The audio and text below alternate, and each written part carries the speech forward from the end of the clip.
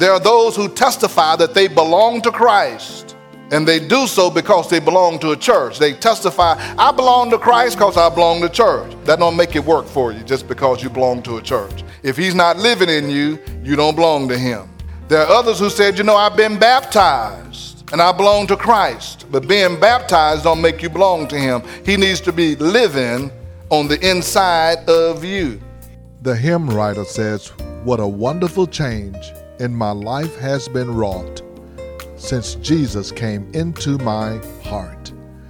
When Jesus Christ comes into your life, there is a change. The Holy Spirit come and take up residence on the inside of every believer who will guide our lives and govern our lives. Join us today as we share the message of how our lives should change and should reflect the governance and the control of the Holy Spirit in each of us. Come and go with me as we walk in the light of God's Word.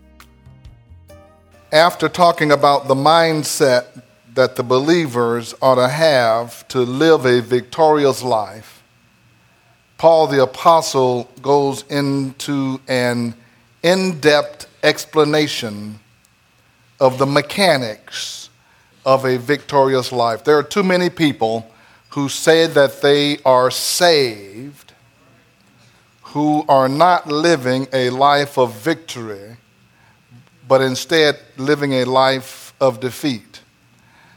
They're on the defensive when it comes to living righteous. They're on the defensive when it comes to living holy. But God saves us so that we can live a holy life. These folks over here got it. He says, he saved us so we can live a holy life. There are challenges that we have that we need to overcome.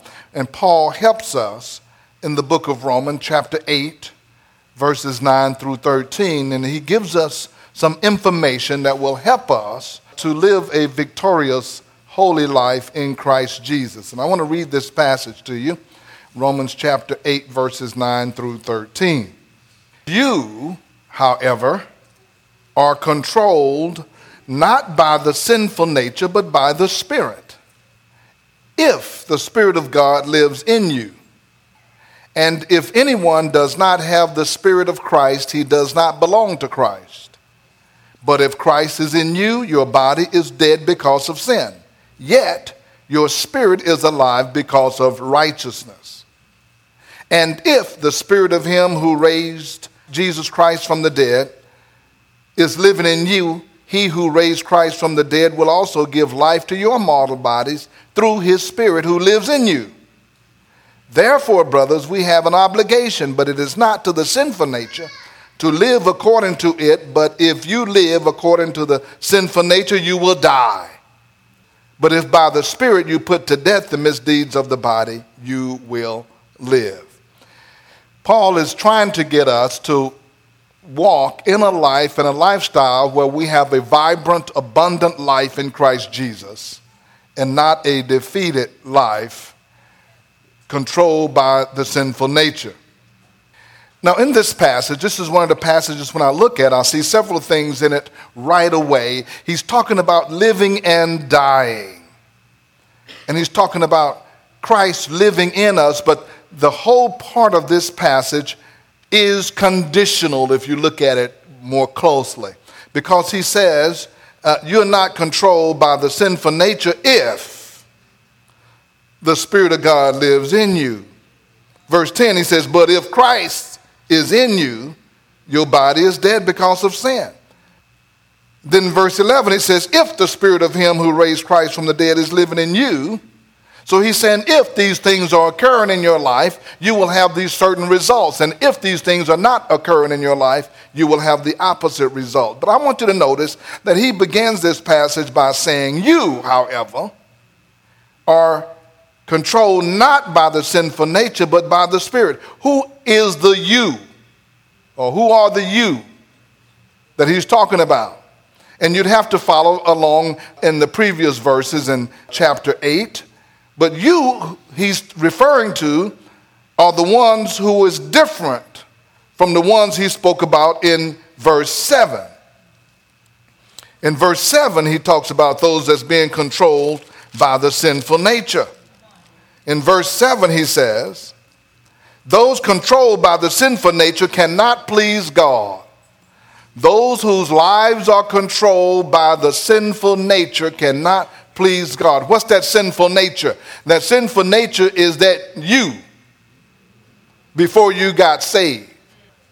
That sinful nature is that which you were born with. It is your DNA that functions inside of you that told you how to act, how to respond, how to be, how to live, how to do your own thing before Christ comes into your life. That's you. That's how you live. Or like someone said, that's how you roll. You just did your own thing. That sinful nature is your own thing. But you, he was talking to the believers, those who said, Jesus Christ is the Lord of my life. But you are controlled by the Holy Spirit. You are not controlled by the sinful nature, but by the Holy Spirit. And the theme in this passage is the relationship of the Holy Spirit to the life of the believer. There is a relationship with the Holy Spirit in the life of the believer. And that's what he's talking about. He mentions the Holy Spirit 6 times in these few verses. The Spirit of God, the Spirit who lives inside of you, the Holy Spirit living inside of you. If you are saved, he says you have a relationship with the Holy Spirit. So the first thing he points out about the Holy Spirit relationship, he says, number 1, you are controlled by the Holy Spirit if he lives in you. If he lives in you, he wants to control you. Paul said in Ephesians 5:18, I believe it is, he said, don't be drunk with wine, but be filled with the Spirit. So the Holy Spirit wants to control you. Now, every spirit wants to control you. So somebody say, I don't want nothing controlling me. Something is controlling you. Your life is nothing but a puppet on a string. You think you're in control. You just think you're moving. You just think you're doing that. But either the devil is up there pulling your string or the Lord is. Because you know it's the Lord pulling your string when somebody cuss you out and you just say, Lord, we'll just bless them. You know that ain't you. That's God. Now, when you cuss them back out, that's the devil. So, you know, you don't take that off of nobody. The Holy Spirit lives in you. If the Holy Spirit dwells in you. That word dwell is the word that is worth looking at a little bit closer. That word dwells, if he's comfortable. Not only is the Holy Spirit the residence in the believer, and he comes in our lives and he takes up a position in us when we get saved. When we open our hearts to the Lord, the Holy Spirit comes in and take up residence. What do you do when a visitor comes to your house and you open the door and he comes in and he's standing right there in the living room or the foyer? What do you say? Well, come on in and make yourself at home. You're asking him to dwell. There's a difference between somebody just stepped in the door. You don't say anything. He can't be comfortable. He's in, but he's not comfortable. Maybe it's a salesperson. Maybe it's someone you don't know that well. You invited him to, well, just step in, but you didn't tell him to make themselves well at home. So he can't dwell even though he's in. But the Holy Spirit, he says, if the Holy Spirit is dwelling in your life, he's actively at home in the believer, living in him as if it's his home. Now, most of the time when we tell people to make yourself at home, we don't mean that. We just said that because that's what we know how to say. Well, make yourself at home. Suppose they say, okay, and they go right to the refrigerator. Then you're going to say, hey, well, I didn't say go all in my refrigerator. But you have to have a relationship with somebody before they can go in your refrigerator, don't you? And a good one. And a really, really good one if they're going to go into the master bedroom bath. You know, you got that little old short bathroom downstairs, the one you try to keep clean. In case somebody need to go, just go there. Don't go to the one upstairs. So in other words, the Holy Spirit has been given your address when you got saved. And as a new residence for him to come move in, you get saved, Father, come into my life. I need a change in my life. And we pray that Jesus now is Lord. And when we say that prayer and we give our hearts genuinely to the Lord, God sends the Holy Spirit to your address It says there's a new residence that you're supposed to move into. And he comes to move in. That's why Paul says, if the Holy Spirit has moved in you, you are not controlled by the evil nature. Because the Holy Spirit and the evil nature, they don't hang out together. And when the Holy Spirit moves in, sin moves out. So what we are to do then is to welcome the Holy Spirit into our lives. And there are some things that we can do that will make him comfortable and make him want to abide with us. One of the things that we do to make him welcome is to invite him in and then do things that he can roll with, he's comfortable with. One is prayer. We pray. We worship. We praise. We set the atmosphere for him to come in. We are yielded to him and obedient to him. He starts working in our lives when he actually comes in and begins to minister to us. And he begins to straighten some things out if we let him. I'm going to give you an illustration. I'm going to ask Brother Brian Franklin to come. I'm going to give you an illustration. Now, he's just got saved. For this illustration, I'm the Holy Spirit. So you invited me into your life. Yes. I saw that you were at the altar and you confessed your sins. You said you want Jesus to be the Lord of your life. Yes, I did. Well, thank you. And in fact, I think you even heard you said you're so excited you might want to preach. Yeah. Well, good. Well, good. I'm here to help you. I'm here to come alongside of you. Even now, you can just share your testimony with anybody that you come in contact with. Just tell them you gave your life to me, and we're here to just help you to testify and to live a holy, righteous life. And I'm going to walk alongside of you. We're going to help you to grow in Christ so that you can be mature and you can reach that goal of spreading the word and spreading the gospel. Are you ready? Yes, I am. Okay. Before we go, what is that in your coat pocket? Oh, a little black book.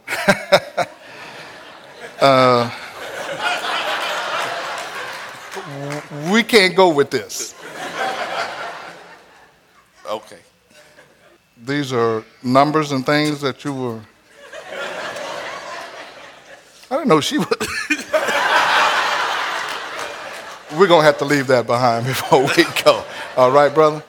All right. Okay. Now, you can share and you can witness. We're going to start going to church, and we're going to Sunday school. We're going to take our classes, and I'm going to help you. Anytime you feel like you can't make it, you call on me, and I'm going to help you, okay? If I identify some things that need to be straightened out, we're going to straighten it out, amen? Amen. Okay. What is that? Oh, that's the remote. This is the one that goes to the website that... Go to that. We can't watch this no more, brother. All right? Every time you think about this and whatever, I'm going to remind you that you said you wanted to follow the Lord. Thank you. All right? So let's put this aside. We're getting somewhere. Come on. Glory to God. Now, you want to serve in the church. You can be an usher. Okay. But you said you wanted to be on the altar team. But we'll work our way there. Yeah, what's that? What you got there? You can't be on the altar team with that. Yeah. Oh, another habit. Brother, you're going to have to get this up if you want to be on the altar prayer team. Okay. Okay, you can't get on the altar prayer team. Cigarettes and drinking alcohol. Now, I can't make a case that you're going to go to hell with that. But you can't be a good testimony if you're going to be praying for folk, okay? So we're going to get rid of this. Oh, now, how long you been doing this? A few years. Okay, well, let's get rid of it, okay? I'm going to help you break that. Okay. Every time you think about it, you just ask me to help you. So the Holy Spirit is working. Okay, anything else I need to know about before you go? That's it. Hello. I don't know. It seems like there must be something else. I keep getting a check in my spirit. No, that's all. That's it? That's it. What is that? That's not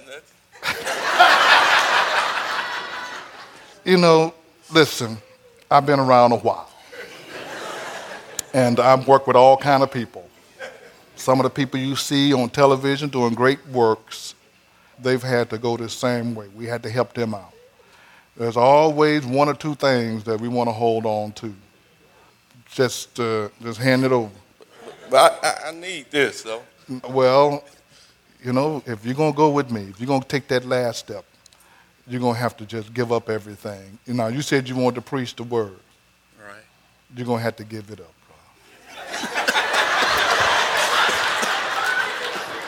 But break the power of this thing. All right. In the life of believers, when the Holy Spirit comes in, he comes in to do a work. And he comes in to help us to remove things out of our lives. That's why Paul said, if he's living in you, you're not controlled by the evil nature. But there are things that as we go through, it could be anger. It could be unforgiveness. It could be bitterness. It could be all kinds of habits and things in our lives that some of them we don't want to get rid of. But the Holy Spirit will help us to break the power. Thank you. Give him a hand. He's a good pastor. He's a good preacher.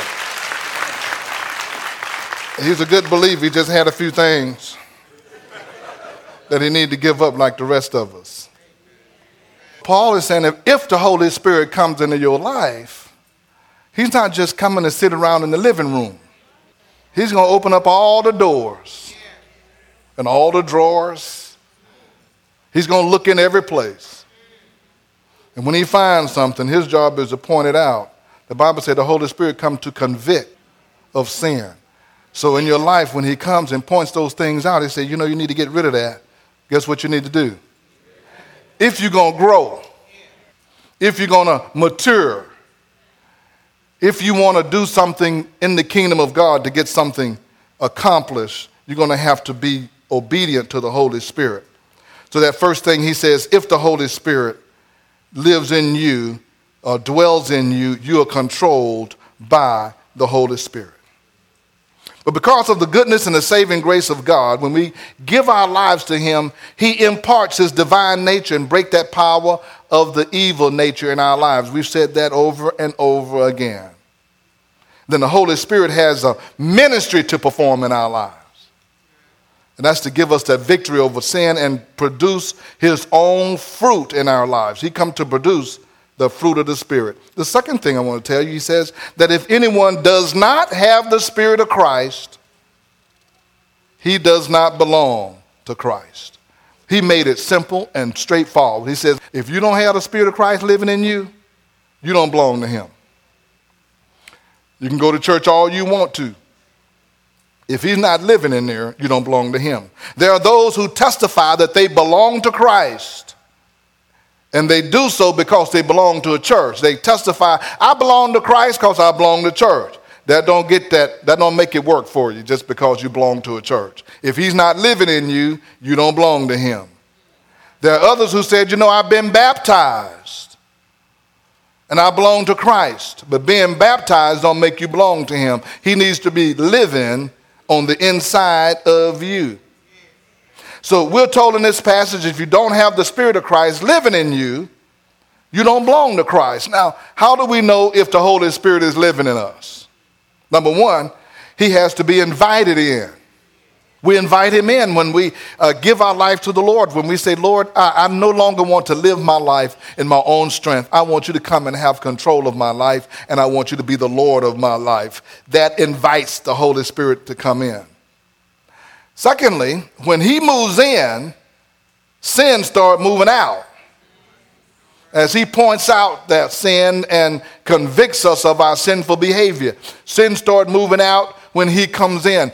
You can't comfortably live in the same life and lifestyle that you used to live in before you were saved. You can't comfortably do that. The Holy Spirit's always meddling you and bothering you. You know how it was before you were saved? You could do whatever you want to and nothing bothered you. You just had such a good time. And you were looking forward to doing it again. But once you're saved, you can do those same activities. And the Holy Spirit said, now you know that's not right. You know you need to get out of this place. You don't need to hang around over here. You don't need to hang with these people. You don't need to say what you've just been saying. You don't need to do what you've just been doing. And you just say, okay, I'm not comfortable. Why you bothering me? That's the Holy Spirit trying to get your attention. Thirdly, the Holy Spirit empowers us to have victory over sin in our lives. He empowers us when he comes in. Then the fourth thing he does, he produces something different in us. He produces something different in us, and the Bible calls it the fruit of the Spirit. The Holy Spirit produces fruit in the lives of the yielded believer. He begins to change and develop some things in your life that were not developed before, and others will be able to tell the difference in your life. See, he doesn't produce fruit just for you. In fact, the fruit is not for you. Somebody say, I want the fruit of the Spirit in my life. I want all the fruit produced in me. Why? Just so you can say you're holy and sanctified. No, when you produce the fruit in your life, it's so that others can benefit from being around you. Paul talks about this fruit, not only the fruit of the Spirit, but also the fruit of the sinful nature, or the fruit of the flesh, in Galatians chapter 5:19. Let's look at that, 5:19 through 25. He says this when he was talking about this fruit. He says the act of the sinful nature are obvious. These are the act of the sinful nature.